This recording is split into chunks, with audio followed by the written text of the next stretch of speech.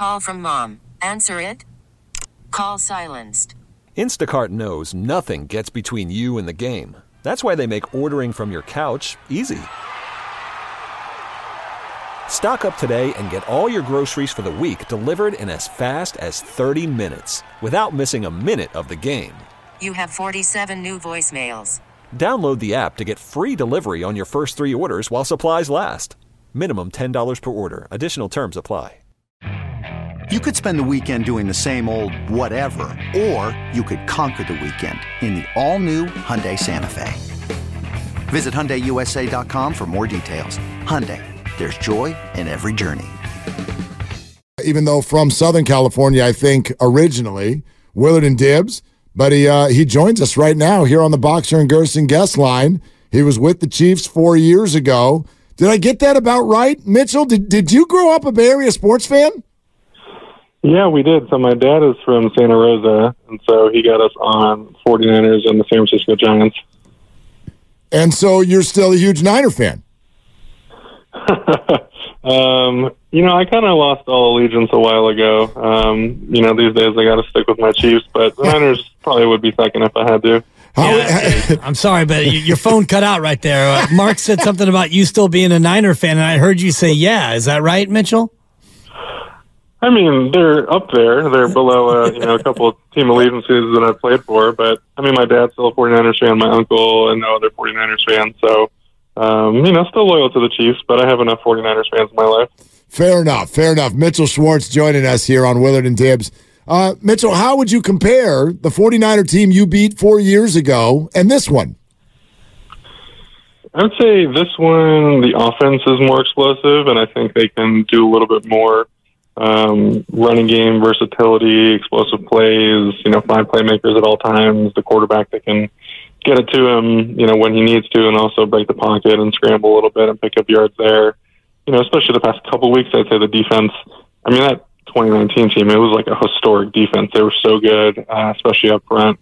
We had to prepare against them for 2 weeks, and it was not fun having to watch 2 weeks worth of, 49ers film from the whole year. And I think this year the defense not really playing quite as good as that one. And, I think that to me is going to be the key matchup, whether the Chiefs O-line can keep doing what they're doing or whether the 49ers D-line kind of steps up and kind of takes away everything that Kansas City wants to do. Let's talk about that Chiefs O-line and the Chiefs offense in general, because from an amateur eye, my eye, it doesn't seem like the Chiefs offense is nearly as explosive, yet here they are in the Super Bowl. How is Andy doing it without the same normal cadre of offensive weaponry?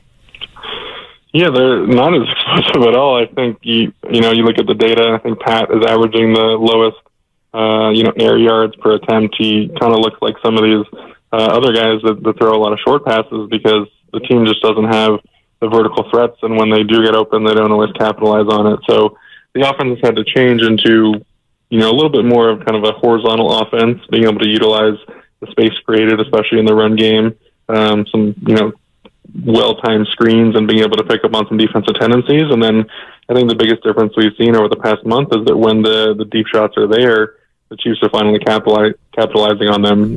Receiver drops, balls that are in a spot where receivers aren't, those things aren't happening anymore. So, it's a different offense that San Francisco is going to have to face this time. But to your point, Coach Reed, he's adaptable. He figures out, what works for his guys. And the reason it's working, honestly, is the defense. It's because the defense is so good that they're able to win games for the team, and the offense is able to do their part. That's so interesting because, you hear the average Joe talk about this games, and it's just Mahomes. I can't bet against Mahomes. But you're saying that this group is more driven by its defense. Yeah, absolutely. You look at the entirety of the season, and the defense played better than the offense. You look at this playoff run, you could probably argue the defense played better as well, especially when you kind of look at the entirety of who you're playing. The Kansas City offense, it's a super cold game against Miami. It's -5 real temp, wind chill of -30. And they're going against the Miami defense that is playing guys they signed that week at defensive end. It was a decimated defense. And so the offense does look good, but maybe adjusted against the talent level of the defense they're playing, not quite as good. Similarly, Buffalo, I felt like was very injured by the time that game rolled around and didn't have their top-tier personnel and what they wanted to be defensively. And you look at the Baltimore game, and it was really 2.5 great drives. I mean, they had 2 touchdown drives to start the game, and the entire second half, nothing really happened. A lot of punts and a lot of frustrating football. So, yeah, the offense is doing its part. They're scoring, especially early, to kind of allow the defense to be more aggressive and to, go for fumbles and interceptions and do everything that Spags wants to do blitz-wise. But it's not necessarily a team that is reliant on the offense to win games the way it used to be. When you look at this offense, particularly the offensive line, going up against the Niner defense that was great early and the last couple of weeks has been maybe a little bit suspect, where do you see the big edge up front when you've got Bosa and Young and you've got Hargrave and Armstead and the front four and 2 great linebackers? From an offensive lineman standpoint, where do you see vulnerability in this Niner defense up front?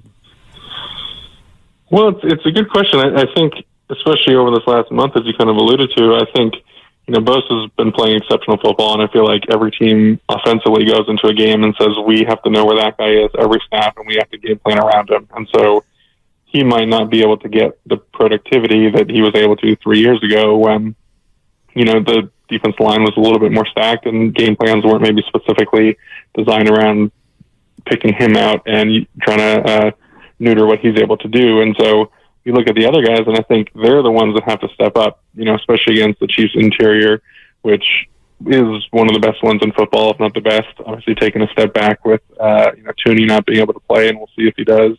But, defensive line-wise, that interior, if you're able to get a little bit of push on Pat, if you're able to move him off the spot in the pocket, I think that's what you want to attack. And then, you want to combine that with whatever, Bosa and Young are doing on the outside on these edge rushers. If you're giving those guys freelance and you say, Bosa, you're a great player, just rush however you want to, he's reactionary. He's going to go inside if tackles overset. And Jawan Taylor, the right tackle for Kansas City, likes to take deep sets. So if Bosa is trying to take advantage of that, he's going inside, and there's no one left to contain if Pat breaks the pocket. That's not playing good football. They have to be on the same page. So I think, interior-wise, I would imagine the Chiefs are going to try to be physical, make it a tough game for those guys and try to, push the pocket in the pass, and then also try to get that vertical dent in the run game. And I think that's where you can really make some hay. Mitchell Schwartz is joining us. He was with the Chiefs the last time these two teams played together in the Super Bowl 4 years ago. Longtime offensive lineman for the Chiefs and Browns in the NFL, joining us here on Willard and Dibs. Mitchell, what's your take on all the discussion around Chase Young? At times, not great effort, has all the talent in the world, but it's been a little bit of a topsy-turvy ride since they acquired him from Washington. What kind of player do you think he is? Well, I think all the ability is there. I think that's why he got drafted as high as he did. He's had some success, and knee injuries especially tend to slow guys down realistically for probably 2 years. It's not just the year you come back that you start to flourish, and there's always kind of that little bit of doubt in your mind, and it's just a little different until you get that full season under your belt, coming off the ACL. So I think all the ability's there, and if you were to look at really any player, you could probably find a couple plays that stand out in terms of effort on the backside of plays, whether that's an offensive tackle on the backside of, a Jets. Call from mom. Answer it. Call silenced. Instacart knows nothing gets between you and the game. That's why they make ordering from your couch easy.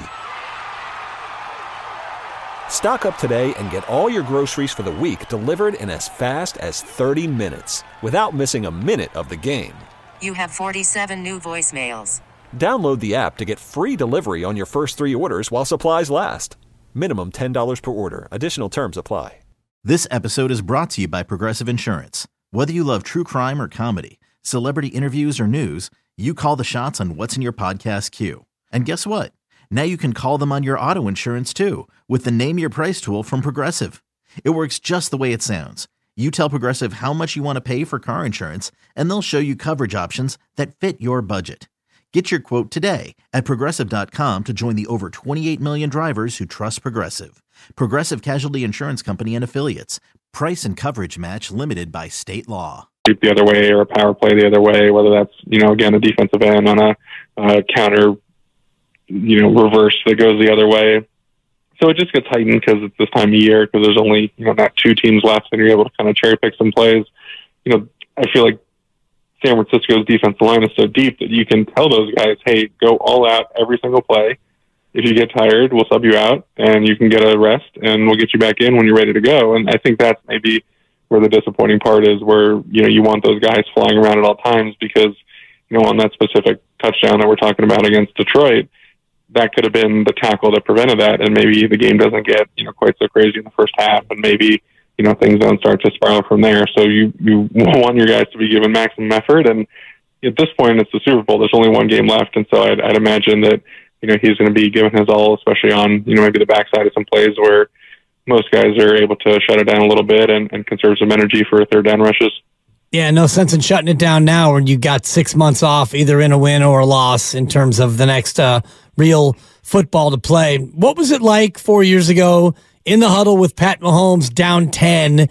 Did his demeanor change at all? Did your confidence as a team wane when you guys ultimately came back to beat the Niners?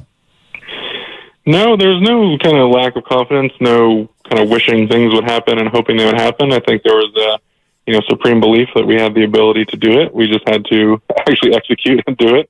And again, that the onus is on us up front as offensive linemen. I mean, we felt like if we were able to kind of do our part up front, as good as that secondary was, it's really hard to cover for 3 or 4 seconds in the NFL, especially against the receiver and tight end room that we had at the time. So we felt like, we need to do our part up front, give Pat time, give the guys time down the field to get that little extra bit of separation to allow them to get that window. And, obviously the wasp play has a little bit different connotation in San Francisco land than it does in Kansas City.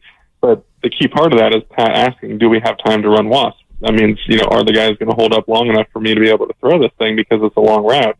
And so that was, kind of the thing that we had to do up front. And I feel like we did a good enough job, and then allowed the skill guys to really shine and to make some plays. So definitely no, kind of confidence loss, just a belief in each other, a belief in ourselves. There isn't really any change in demeanor. And I think maybe that's what separates him from some other guys. It's just always a pure belief in your ability to not only do it, but to actually accomplish the task. Mitchell, Kyle Shanahan loves to defer, always. You win the toss, you defer. He wants the ball in the second half. Does Andy Reid have a specific philosophy on that? Same thing. He's a defer guy. I think there was, at some point, a little bit of data showing that you can get that edge when you're able to, score and have the ball at the end of the first half, and then get the ball in the second half, and you can put up a, say a 10-point swing in those last 2 minutes and first 5 minutes of the second half. I don't know that it's, quite enough data to, really say one way or another. I know Green Bay kind of went to the playoffs and was enjoying taking the ball first, and they were having success on the first drive. But I always was a nervous and anxious guy, so I love deferring because I wanted to just kind of sit on the bench, let the defense do their thing, let the nerves settle down. I always got really anxious. So if we had the ball first, it's like the nerves would be at their highest point. If I was able to sit on the bench a little, I could kind of let them calm down a bit. One thing that we've seen from this week in the lead up is Nick Bosa talking about 4 years ago and the fact that Kansas City tends to hold a lot. Mitchell, what did you think of those comments? And do you guys hold more than most teams, Mitchell? You can be honest now. So the funny thing is, I tweeted this, he's actually right. I mean, the guys do hold. Juwan is the most penalized guy in the NFL this year, and I believe he leads the NFL in holding. Donovan, I think, has led the NFL in holding since he started playing in, I think, 2015 it was. Last week, Trey Smith had 2 straight holding calls. I disagreed with one of them pretty strongly, but, Trey had a couple holding calls. And there are, especially from Bosa's perspective, when you're watching the tackles, there are plays where, it looks like the tackles are holding and it doesn't get called. Now, you could probably say that about most guys. I don't know that that's really atypical, but I do think he has a point. And I don't necessarily think that you need to say that. I don't know if it's politicking to kind of alert national media or whatever. We kind of saw that from the Kansas City perspective on the reverse side after the first game of the year, where Chris Collinsworth is highlighting Juwan Taylor, talking about how early he gets off the ball, how deep he is in his stance, and then that kind of becomes a national narrative, and he got maybe over-penalized slightly because of that coming out of it.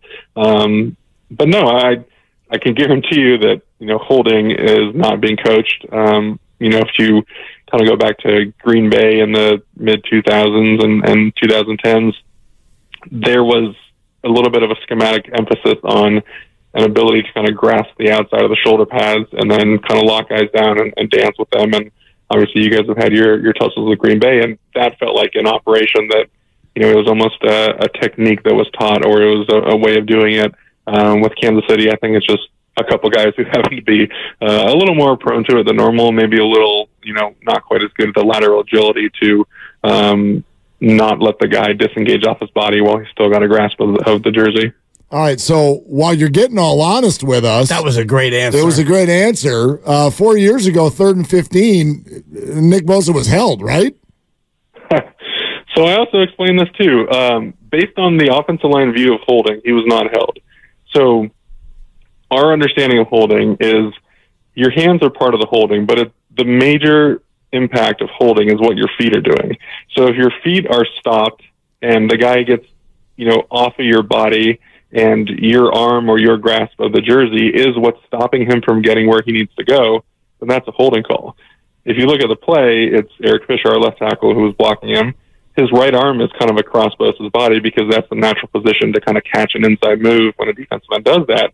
But Fish runs his feet and accelerates. And if you watch Bosa, his progress has never stopped. He gets pushed inside further than he wants to go, but there's never like a tug on the jersey. There's never a change of momentum or a change in direction because of that specific holding. And so from our offensive line perspective, I know everyone's going to say I'm biased because I was on the team and I think the play is valid, but Fish did a really exceptional job running his feet. He's more athletic than I was. I wouldn't have been able to do that. I probably would have got a holding against Bosa. But from the offensive line perspective, we don't see that as a holding, and obviously the officials didn't see it either. Isn't it true, Mitchell, that Fisher held him so long he was forced to buy him dinner after the game? That's I haven't heard that one. I might have just made it up. A little bit in enemy territory now, so that's the new one. No, you're home. You're a Santa Rosa guy. The 707. Your family. Your family. Yeah. Okay, so that was the offensive line perspective. What's the defensive line perspective, Mitchell?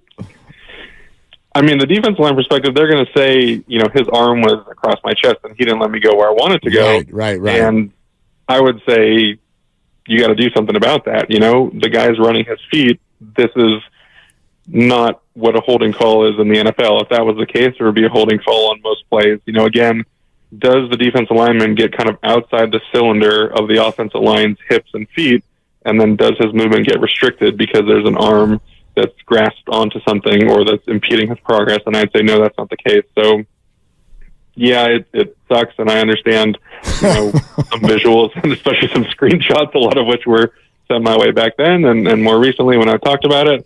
But that's just not really what holding is in the NFL. And, it's unfortunate that it went against them, but I'm lucky that it did not go against us. Yes, and Mitchell Schwartz, who was with the Chiefs 4 years ago, with us here on Willard and Dibs. Hey, what do we not know about being a teammate with Mahomes?